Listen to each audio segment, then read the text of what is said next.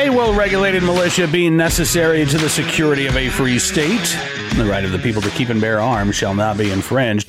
Welcome to another edition of Bearing Arms, Cam and Company. My name is Cam Edwards. I am so glad you're with us on the program today. My friend Jim Garrity from National Review is going to be joining us here in just a moment. We're going to be talking about the invasion of Ukraine by the Russian military and how this relates to the idea of armed self-defense from a personal perspective. I know that there are all kinds of folks who say, oh, no, it's apples to elephants when you talk about, the ability of a nation like Ukraine to be able to defend itself against foreign invaders and the right of the people to protect themselves against, home intruders, for instance. But I think that argument, frankly, the fact, it's apples and elephants, I don't think it actually holds up. I think that there really are some valid comparisons between these two situations when we're talking about national security versus personal defense. Let's pick up the conversation again with Jim Garrity from National Review. Take a look and a listen. Jim, thank you so much, sir, for coming on the program. It's good talking with you today. Cam, it is always good to see your face and hear your voice. And I wish the news were better. I mean, I wish, it would be great if we could talk about some good stuff, and there is some good stuff going on. But of course, the big news, grim, and it's not looking good out there right now, Jim Garrity. We are now 2 weeks into the Russian invasion of Ukraine.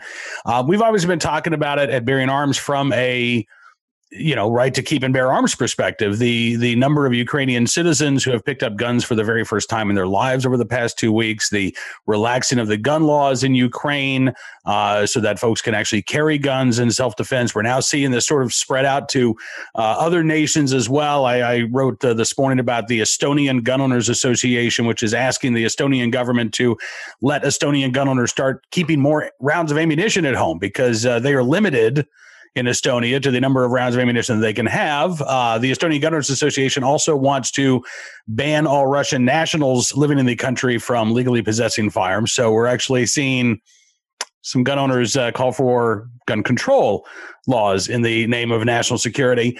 And as I was reading your piece at the Jolt, I think this was yesterday, when you're talking about, the Russian hawks were right.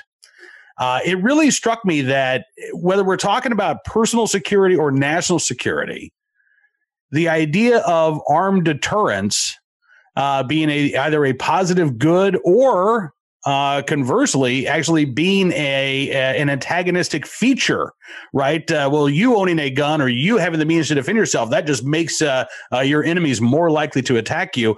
It seems like this is now a part of the debate and the discussion about what's taking place in Ukraine right now. I was going to say, my first thought, Cam, was like, isn't it a delightful change of pace to watch Democratic officials and big mainstream media voices watching the arming of citizens in Ukraine and saying, boy, that's good for them. Those guys really should do that. That is smart and wise and probably necessary. So good for them. Of course, we'd never need that there in this country. And yes, the odds of a Russian invasion of the United States are extraordinarily unlikely, despite what we learned from Patrick Swayze and Charlie Sheen and everyone from Red Dawn back in the 1980s. I'm not even going to bring up the crazy remake where North Korea chose to invade the... That doesn't exist. That's that now. No. It's like that fourth Indiana Jones movie and Godfather 3. It's been erased from the timeline. Exactly. Yesterday's piece was just basically, it was focused on foreign policy, but it was kind of like, this is why those of us who think of ourselves as hawks see the world the way we do. And there was a little bit of, neener, we were right, you were wrong. But my colleague Jay Nordlinger had this, hang on one second, it's the FSB. They've decided to call. Jay Nordlinger made the point that if, he retweeted and he said, like, if I controlled the world, we wouldn't need armies. We wouldn't need police. We wouldn't need, no one would have to lock their doors because there'd be no thieves. There'd be no burglars, rapists, maniacs, all that kind of stuff. But we live in a world with these things. And thus we have to adjust what we do, that it doesn't do us any good to wish the world did not have a Russian army that is willing to invade Ukraine. It doesn't do us any good to pretend terrorists don't exist. It doesn't do us any good to pretend rogue states, transnational crime, cartels. Look, the world is full of dangers. And if you're a hawk, you've always recognized it. And my guess is there's kind of a domestic equivalent of a hawk, which is we live in a dangerous world. Hopefully, you never hear the breaking of glass in your house in the middle of the night waking you up. Hopefully, you never hear somebody trying to come home and somebody's in your house. Hopefully, you never are going back to your car in a parking garage late at night and you hear footsteps behind you and you think there's a bad intent of someone. Like, hopefully none of those. And it's possible you go through life and that never happens. And if it does, if you go through life and you never encounter that, great, God bless you, fantastic. But then you could live in a world where that could happen. And particularly when you consider crime rates lately, it would seem foolish to count on luck getting you through something like that. Now, some folks are just not going to be comfortable with a firearm. Maybe they prefer an alarm system. Maybe they prefer a dog. Whatever. But the idea of just going through life and just hoping things turn out okay doesn't seem like a particularly good plan. And I think that, I don't know whether people necessarily, either you go through life and you've had that happen, or you've had something where you just have seen it's happened to somebody you love. You have something where you recognize it's a dangerous world. And the question is, what are you going to do about it? You can call 911. The cops might get there in time, but they might not. If your other tools of defense, the alarm might scare them off. It might not. If it's a typical burglar, yeah, they'll probably run away. If it's a maniacal axe murderer, then maybe not. Maybe they're not going to be deterred by that sort of thing. So you're in a situation of what do you want to do? If you have a firearm, you have that option for your home defense. Now, some people may not be comfortable with that or may not want to do that, and that's fine. But that gives you an option. You have that. You may create other potential risks. I don't think any responsible gun owner would pretend that those risks don't exist. But at least you have that option, and it gives you one more possibility to avoid the most dire of outcomes. I think it's a philosophy of life, and I think a lot of people are comfortable just hoping things turn out okay. I think a lot of us would prefer to have some mechanism in which we can affect the outcome for a better outcome for ourselves. Absolutely. And listen, I mean, you're right about watching many folks on the left now take this tone where, oh, great, I'm glad to see the Ukrainians are fighting back, and at the same time trying to pass more gun control laws here. And I listen, I'm not naive enough to believe that that contradiction is going to be resolved in favor of Democrats saying, oh, you know what, now I see the light when it comes to the right to keep bear arms. I wish, but I don't think that's going to happen. But at the same time, again, this idea that we see from the left that, well, you know what, if you didn't own a gun, then you'd be better off, right? Because you'd be less likely to hurt yourself, but really, you don't need a gun anyway. Nobody wants to hurt you. Just cooperate and hand over your stuff and they'll leave you alone. Again, I mean, I see some parallels here to what's going on in Ukraine, right? Roll over, acquiesce, let Putin get what he wants, and then he'll go away and he won't bomb your cities and he won't kill your children, and everything will be fine and dandy. And look, if some folks want to choose to take that route, if they are the victim of a violent crime, it may in some situations, it might even be the smart thing to do. Yeah. But to deny everyone or to deprive everyone of the right to fight back and the ability to fight back. And I would argue, Jim, that you're right. Owning a gun is no guarantee that you will successfully be able to protect your life against a home invader or a carjacker.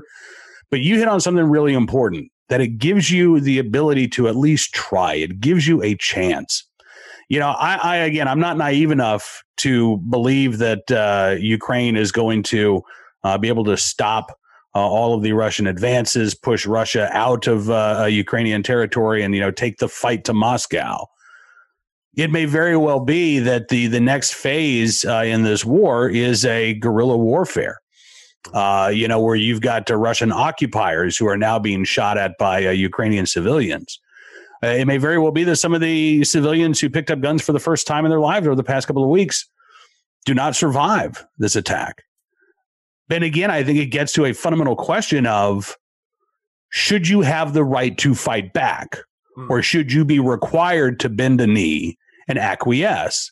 And I I can't even wrap my head around an ideology that says no, you should not be allowed to fight back. You should not be allowed to die on your feet. You must live on your knees. Yeah. Anything where you're counting on the reasonableness of someone who has chosen to attack you is an unsafe, is a bad bet. It's something you're not likely to lose. And I was thinking about, parallels in terms of foreign policy, domestic policy.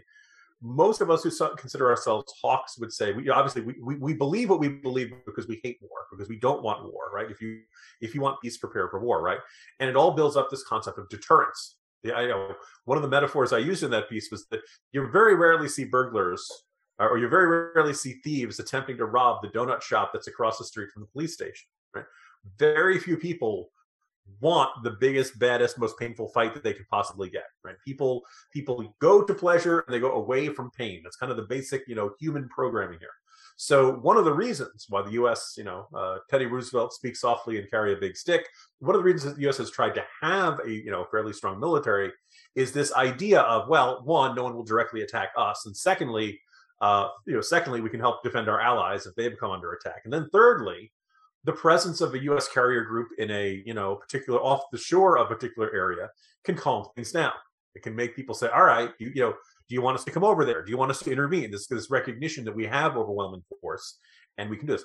Obviously, when you're dealing with Russia and Ukraine and a foe that has nuclear weapons, it's a very different dynamic. And I think a lot of Americans are kind of thrown by the fact that, we can't go out and bomb, you hear people calling for a no-fly zone, and I totally understand why people feel this way. Mm-hmm. A sense of feeling powerless and helpless, and wanting to do more for the Ukrainians. And the Ukrainian, Zelensky is specifically asking for it. The problem is, and I tried to lay this out because there was a group of 47 defense experts who said that we could have a partial no-fly zone, which is, I guess you call that a some-fly zone. Which basically is like trying to be a little bit pregnant. You either have the ability to shoot somebody down because they're in the airspace they're not supposed to, or you don't. There is no maybe sort of we shoot near the Russian jets, but we don't hit. A no-fly zone means Russia and NATO go to war. Now, maybe some people think that's worthwhile. I think most of us are afraid that even if that kind of conflict started conventional, the possibility of it escalating to a nuclear exchange really is terrifying. You and I are of the age, we've seen The Day After, we've seen all these nuclear Holocaust movies, and we know that this is not, the possibility of a nuclear war, which hopefully most days is at 0. I think it's now at about 1%. It's not likely, but it's not unthinkable that various dominoes start to fall. Russian troops get lost and go across a border. Ukraine does something that provokes a bigger response. This whole controversy yesterday about whether Poland was going to turn over its MiG-29s to the Ukrainians. And it seems like at the last second, the Pentagon, spokesman John Kirby said, we just don't think this is going to work, which is kind of one, the agreement between the Polish and the Ukrainians came as a surprise, apparently to the Pentagon, which is very surprising. And then the second thing is the Pentagon coming in and saying, yeah, we just don't think this is going to work, when Ukraine said we want them. And Poland said, sure, we'll give them to you as long as the U.S. gives us F-15s or some sort of better American jet to replace it. I can't help but wonder if there was some sort of back channel communication from the Russians if those jets take off from a NATO base to come to Ukraine, even if they're now technically Ukrainian jets, even if they have Ukrainian pilots in them, we will consider that to be a NATO attack on Russia. And that, opens Pandora's box. I don't know that happened, but that would be the sort of thing that would explain the Pentagon suddenly coming out and saying, whoa, we're not doing this deal. We don't like this deal. And as a result, the biggest trade of the day was not over the the MiG-29 jets, but about Russell Wilson going to the Denver Broncos. So yes, it's the idea of deterrence. Nobody's going to raid our friend Charlie Cook's house, or at least God help them if they do. If you know somebody's got a huge gun collection, could you try to rob them? I mean, you could try, but the odds of that going very, very badly for you are much higher. Weapons can be a deterrent. Weapons can also be destabilizing. I'm not going to lie, but all in all, that this is there's kind of a whole philosophy of life of what do you do when you're confronted with the presence of evil. And I guess there are also some people who just don't want to believe in the concept of evil. Everybody's just misguided or misunderstood or something like that. And it's kind of They need a hug. Like if I was Putin's mom, I would just love him so much, just love him so hard. Yes. Mm-hmm.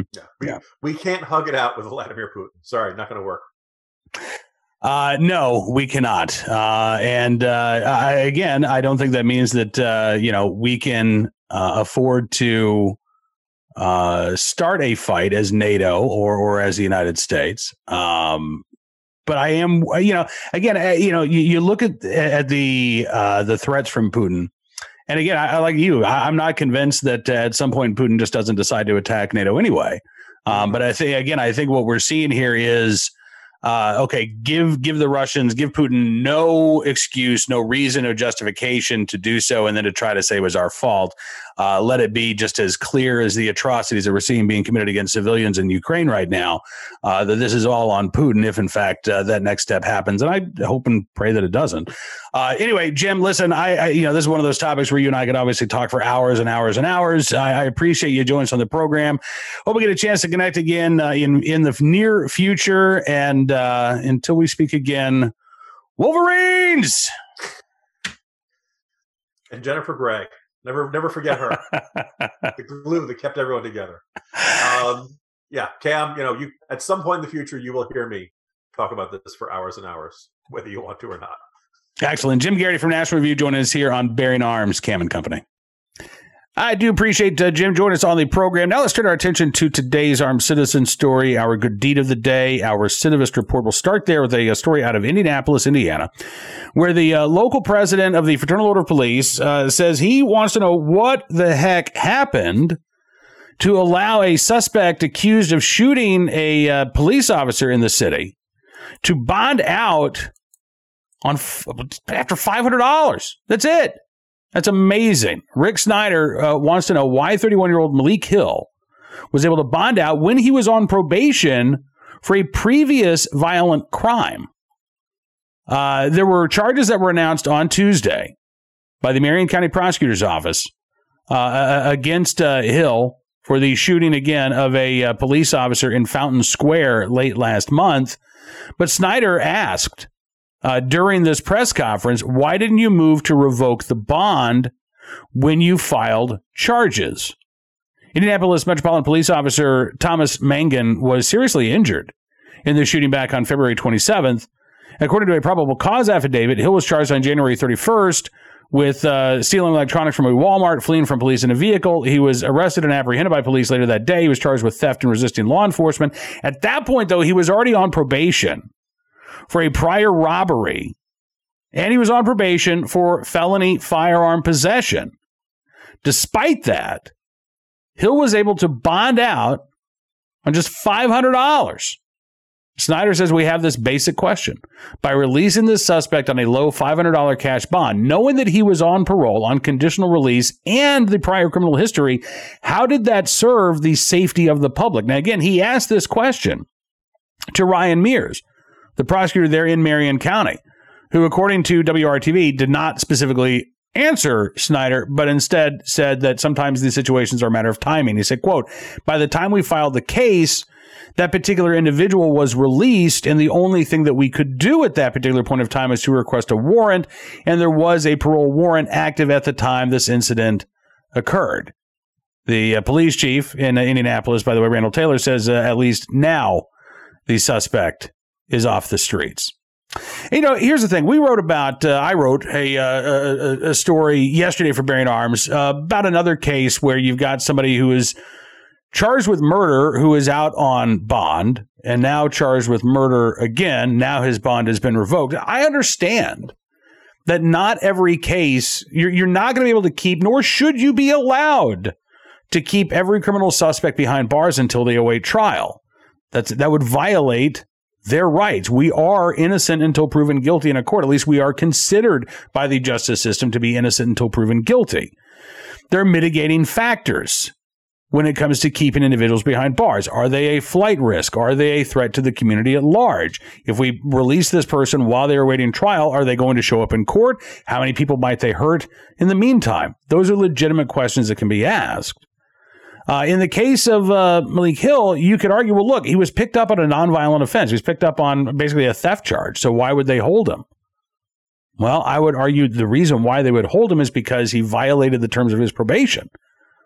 And once you violated the terms of your probation, that should come with some consequences beyond a warrant being issued at some point in the future. Because it's not like an all-points bulletin gets put out and every officer in the streets of Indianapolis are now looking for Malik Hill because a warrant's been issued for his arrest. If they run across him, they can take him into custody. But it's not like the police department was now looking for this guy specifically, combing the streets to find him because a warrant was out for his arrest. That's not how that works. So I got to say, I feel the frustration of the FOP president there in Indianapolis. Again, I don't think that we can, nor should we, try to keep every criminal defendant in jail until they go to trial. But we clearly, and it's not just in one jurisdiction, we clearly have cases right now where dangerous and violent offenders who are, again, either already on probation for violent crimes or they have been previously accused and are awaiting trial for violent crimes, are now being arrested, charged with violent crimes again, and swiftly being returned to the streets. That is an issue. That is a problem. By the way, it's a problem that's not going to be addressed by additional gun control laws.